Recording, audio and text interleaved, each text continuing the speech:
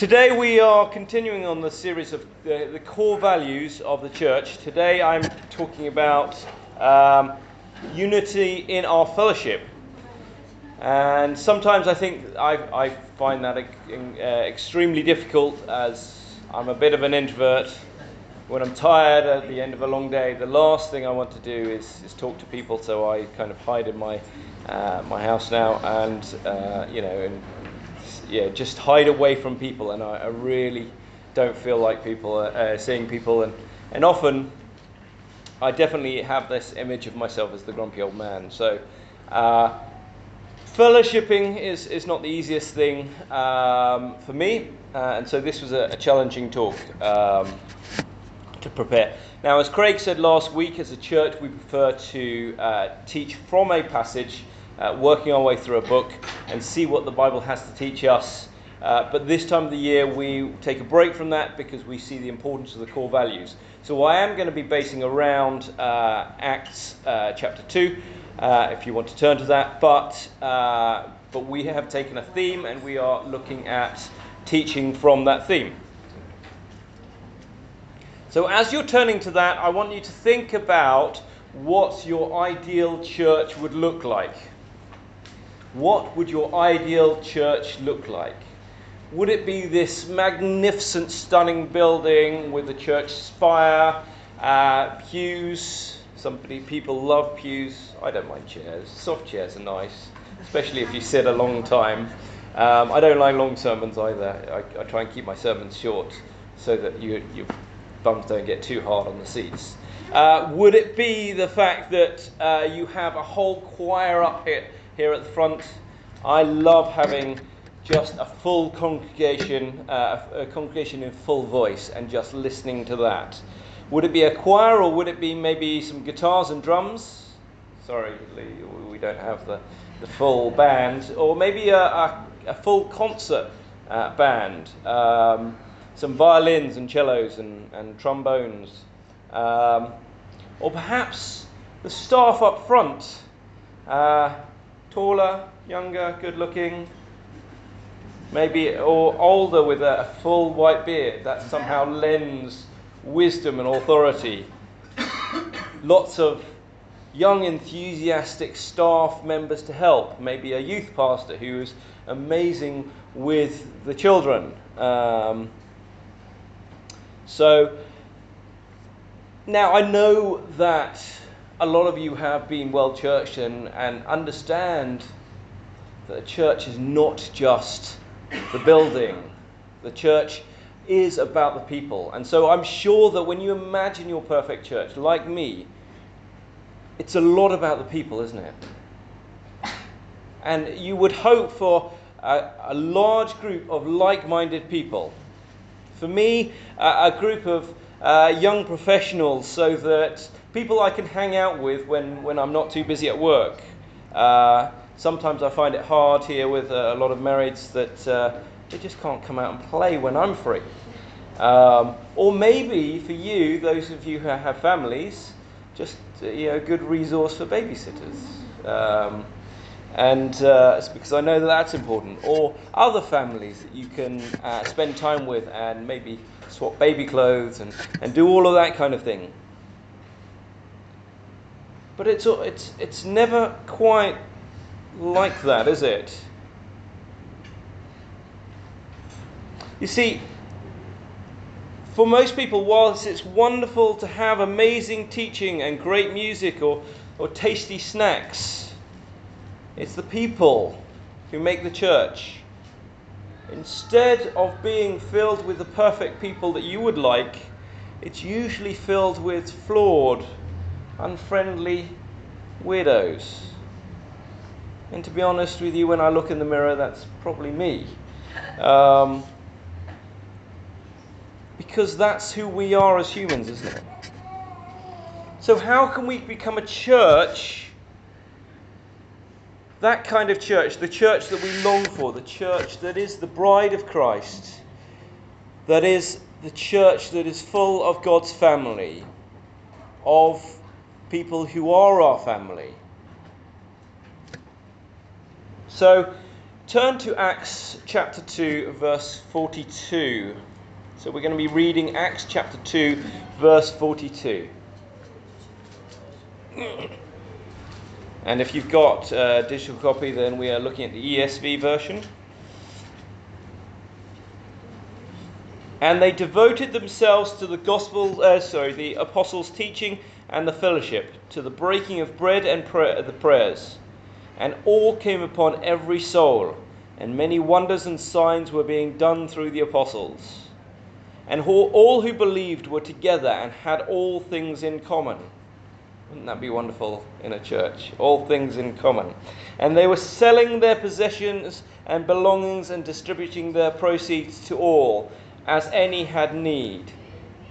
And day by day, attending the temple together and breaking bread in their homes, they received their food with glad and generous hearts, praising God and having favor with all the people. And the Lord added to their number day by day those who were saved. What an amazing picture. This was the picture of the early church. Let me pray as we go on. Father, we long for the day when your church will be made perfect in heaven, that we'll be singing with the heavenly hosts, with all of the host of saints, and that we have you there as our shining light, guiding us, and we have eternity to spend with one another. Lord, we pray that you are here as you have promised, guiding us to wisdom in your word. Amen.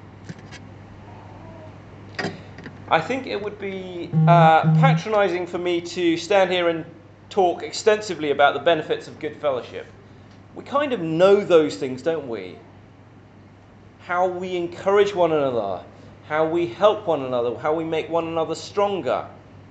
I said a couple of weeks ago that a conference I went on, for young people, the most important thing for good mental health was friendships.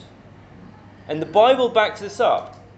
Proverbs 27:17, you don't need to turn to it very briefly, says, iron sharpens iron as one man sharpens another, or one woman sharpens another. Hebrews 10:24, some of you know this as a memory verse. Let us consider how to stir one another to love and good works, not neglecting to meet together as is the habit of some, but encouraging one another, and all the more as you see the day drawing near. Encouraging one another, meeting. Mixing with other people makes us better people, doesn't it? So why is it that we put the meeting of people, the people of God, the people of our Christian family, low down on that list? Let's have a look at Acts 2. Why is it that they had the favour of all people in verse 27? And the Lord added to their number day by day. Isn't that what we long for? People to come in and grow this church. It would be amazing to be able to grow this church, to burst its bounds and maybe plant another church. That is what we long for and pray for. What is different about these people? Yes, the apostles were doing wonderful signs and wonders, but there was something about these people that was different. As I said, reading this is difficult for me because it challenges me time and again. The difference, as with all things, is in their attitude. As an educator, that's always what I'm saying. It's in the attitude. Okay, it's not just doing the things that are asked for you. It's going that extra mile and taking the extra care. Verse 42, they devoted themselves to the apostles' teaching and the fellowship. Can we say that we devote ourselves to fellowship? Can we say that we devote ourselves to meeting up? Can we say that we devote ourselves to encouraging one another? More often than not, I'm just going through the motions, doing my work, coming to church. Verse 45, they were selling their possessions and belongings and distributing the proceeds to all, as any had need. They devoted themselves to this community. I heard once that Jesus was the first communist. In fact, I brought that up in a conversation about political systems with a student, and we had quite a heated conversation, really good debate with some of my students about the benefits of capitalism and communism. But the early Christians were the first communists. They gave up their belongings and their money to the church. This was their commitment to the community of the church. Now, don't get me wrong. I'm not saying I'd love to see the look on Craig's face if you presented him with, all your money and said, "Here, I'm going to become part of this community."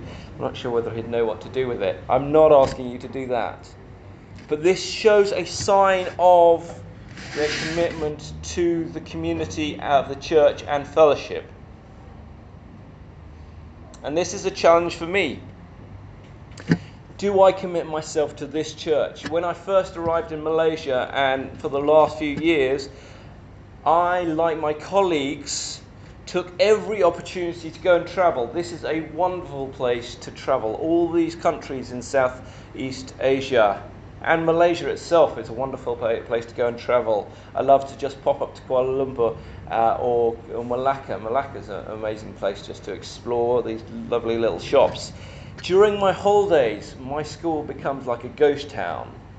In fact, they're not even in Malaysia. All of the teachers just disappear, scatter. School finishes on Friday night, and half the staff are on the plane in Senai, and the other half are in Changi. Okay, when I went this weekend away, it was the Friday night. I went up to Kuala Lumpur, and I saw about 10 staff on getting in Senai, just to go on a plane.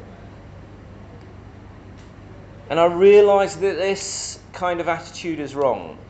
Yes, it's a wonderful blessing to go and learn from other cultures, to visit these other cultures, to see, I love to visit churches in other countries as well and see their outworkings. I found a nice church in Bangkok. I visit St Mary's often in Kuala Lumpur, and I find that a joy to visit. But it's not showing my commitment to this church. So I've started to try and change my schedule so that I can make Sundays here. And this is still a struggle for me. There are wonderful activities in school, great activities, visiting orphanages, old people's home, helping out with local schools, a lot of them on Sundays. But I've got to turn them down to prioritize church. Because how often am I going to see my church family, to get to know them and encourage them? One of my great joys in the summer is going back to London and visiting my church there, meeting up with friends, chatting with them, encouraging them. And it is, as I said, a great joy in my heart. I have to take the same attitude when I come back, to long to be in this church, to meet up with people, to encourage people, to find the time. Last year, a former student got in touch with me and told me that he'd started joining a church. He was a little bit concerned about this group because they said that they had the only way to God. Ding, ding, ding, alarm bells. They said that all other churches were wrong and that they had the answers. Yes, it was a cult. And it turns out, obviously, the fact that he had reached out to me, he obviously realised that something was a little bit off about them. And probably one of the main draws of this church was a girl that he got to know. That's often the case, isn't it? But and I think that he reached out to me because he wanted me to convince him of the right and wrong of it, of going along, and he knew that it was wrong, and he has stopped. I think he tells me he stopped, and And I thank God for that. I've been praying for him. But one of the things that cults do really, really well is they surround you with love and warmth and support. They're incredibly, overwhelmingly friendly. All the reports, and I've come in contact with a few different cults over the time, and they are so good at that. Sadly, in order to they do it in order to draw you away from your friends and family and the support you have from elsewhere. That is one of the cult tactics. Other cult tactics are taking you away on weekends and preaching at you with sleep deprivation so that you kind of get brainwashed. And another cult tactic, as with this case, is they like to send the most attractive young men and women to go and draw other people in.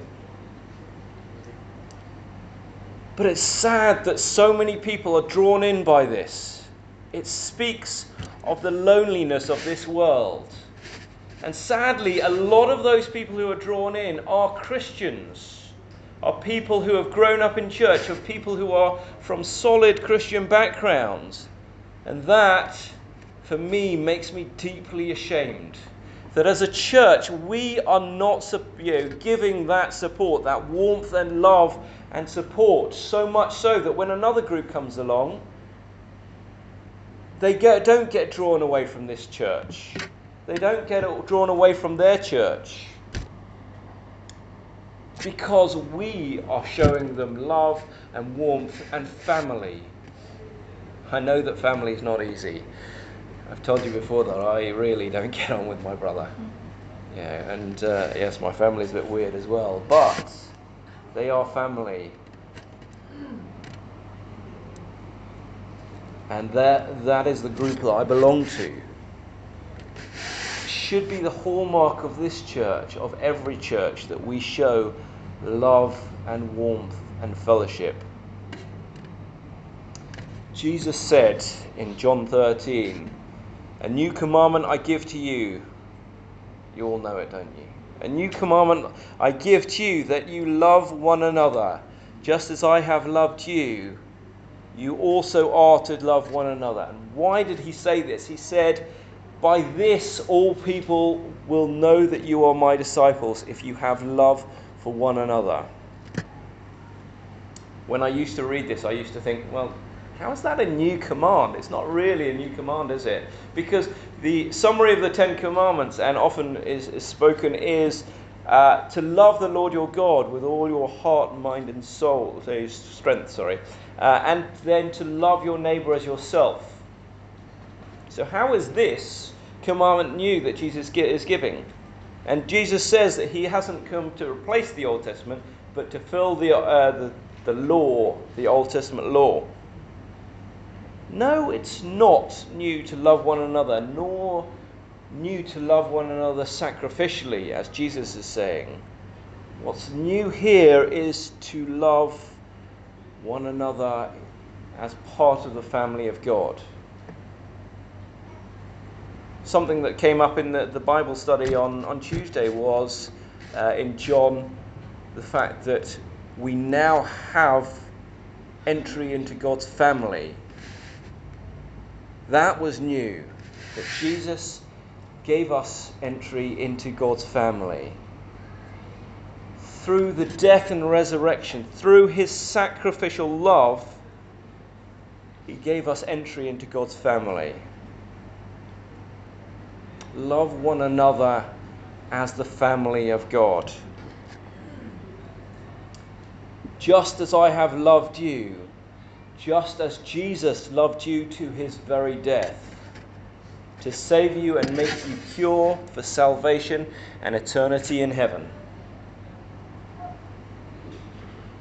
But why? Why do we need to love one another? Yes, it helps to make us stronger. Yes, it helps to encourage one another. Yes, we need to support one another. But what does Jesus say? By this, all people will know that you are my disciples. You see, Jesus says, love one another, not because it's easy, not because you need to support one another, and elsewhere it does say that you do need to support one another, but for the glory of God, for witness to him. Because we are God's children, we need to be witnesses for him. Because he first loved us, we need to demonstrate his love. And back to Acts. And day by day, attending the temple together and breaking bread in their homes, they received their food with glad and generous hearts, praising God and having favor with all people. Wouldn't it be wonderful to be known as a church for how nice we are, how amazing we are, how friendly we are, how glad and generous our hearts are, having favor with all people. And the Lord added to their number day by day those who were saved. Wouldn't it be amazing, those people wondering who we were and what was going on in this place, that they would choose to come and visit because they wondered what amazing things were happening here. So how do we become like the early Christians? We have to devote ourselves to this community of the church. We have to devote ourselves to the apostles' teaching. We must prioritize meeting and listening to the word and fellowshipping with one another.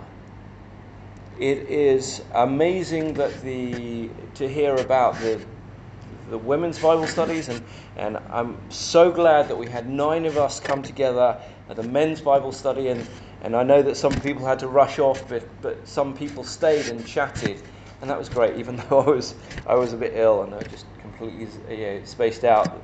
I don't want to kick them out. Great to have them fellowshipping there, and I hope that people can come early and have some of the pizza early so they can chat early and then stay on afterwards and finish the pizza so that I don't have it for breakfast next morning. But we should be meeting and encouraging one another and prioritizing church and our church family. Let me pray. Father, you have given us a wonderful gift of your church family, this entry into your family. Lord, help us to see one another as brothers and sisters, people we can love and look after as perfect brothers and sisters, people we can also annoy and bug for when we need to borrow things and ask for advice, because that's what family do. Lord, we pray that we can see this as our family and grow more and more together and love one another so much that others are wondering what's going on here, that we can glorify your name and be great witnesses for you. In Jesus' name, amen.